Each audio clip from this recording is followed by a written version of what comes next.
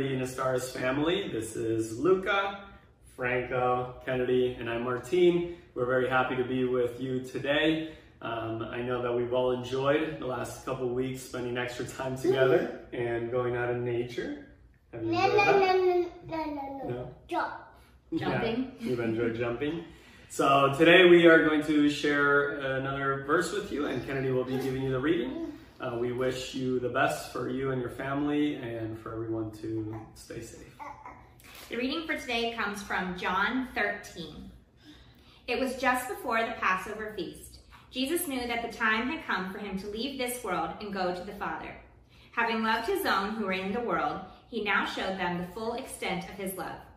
The evening meal was being served, and the devil had already prompted Judas, son of Simon, to betray Jesus. Jesus knew that the Father had put all things under his power, and that he had come from God and was returning to God. So he got up from the meal, took off his outer clothing, and wrapped a towel around his waist. After that, he poured water into a basin and began to wash his disciples' feet, drying them with the towel that was wrapped around him. He came to Simon Peter, who said to him, "Lord, are you going to wash my feet?"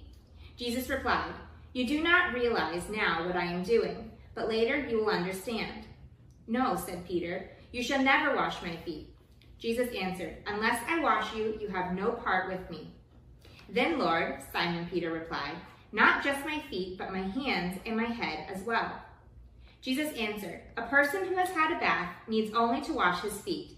His whole body is clean. And you are clean, though not every one of you." For he knew who was going to betray him. And that was why he said not everyone was clean.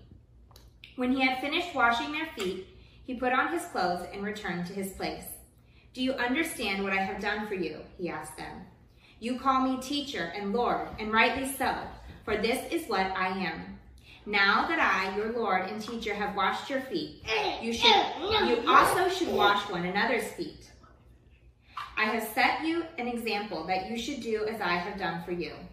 I tell you the truth, no servant is greater than his master, nor is a messenger greater than the one who sent him. Now that you know these things, you will be blessed if you do them." I want to thank the Nastaris family for reading that scripture for us today. It is a fascinating story of Jesus when he was in the upper room.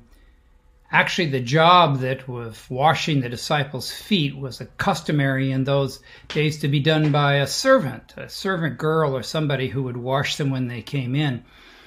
People in society would not stoop themselves to do that. And when Jesus, the master, got up and started washing one of his feet, it was shocking to the disciples. And they were absolutely stunned that Jesus would do this. It was a humbling of himself. Can you imagine the Creator kneeling before his creature, someone he had created, humans, and washing their feet? What great love the Master had for his disciples, and what great love he has for us. It's a powerful passage. And he even washed Judas's feet, which he knew Judas was going to betray him in just a very short time, within a matter of hours. So it was a fascinating moment as we look at what happened in that upper room when Jesus washed their feet.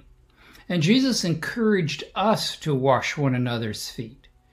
And we do practice that as Seventh-day Adventists in our communion. We practice the washing, foot washing, which was an act of humility. It's an act of servanthood, saying to whoever's around us, "I'm willing to be your servant. I'm willing to serve you." And even the menial task of washing your feet. We don't have that so much in Western society.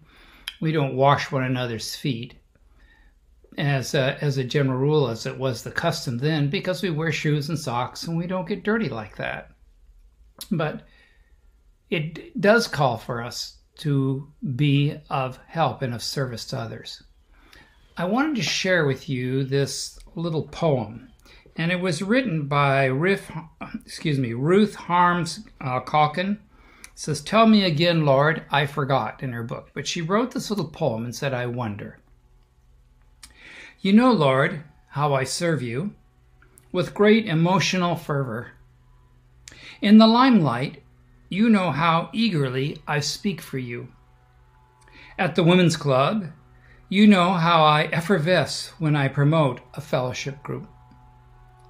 You know how genuine enthusiasm at a Bible study.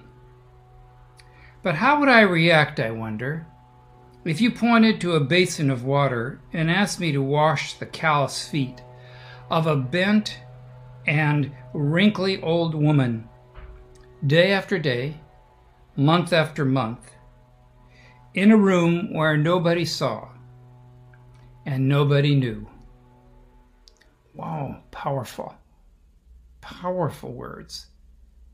As this passage is powerful. Jesus said if we are willing to be the servant of others, it will be a blessing to us. Blessed be and happy you will be if you do them, Jesus said. Let's pray. Dear Lord, I thank you for this example that you gave of washing one another's feet. It was an example of service to others. May we be willing to do that and be a servant to help others around us, no matter where they are, no matter what their need. Help us to be true servants in our heart. We ask that you improve our serve. In Jesus' name, amen.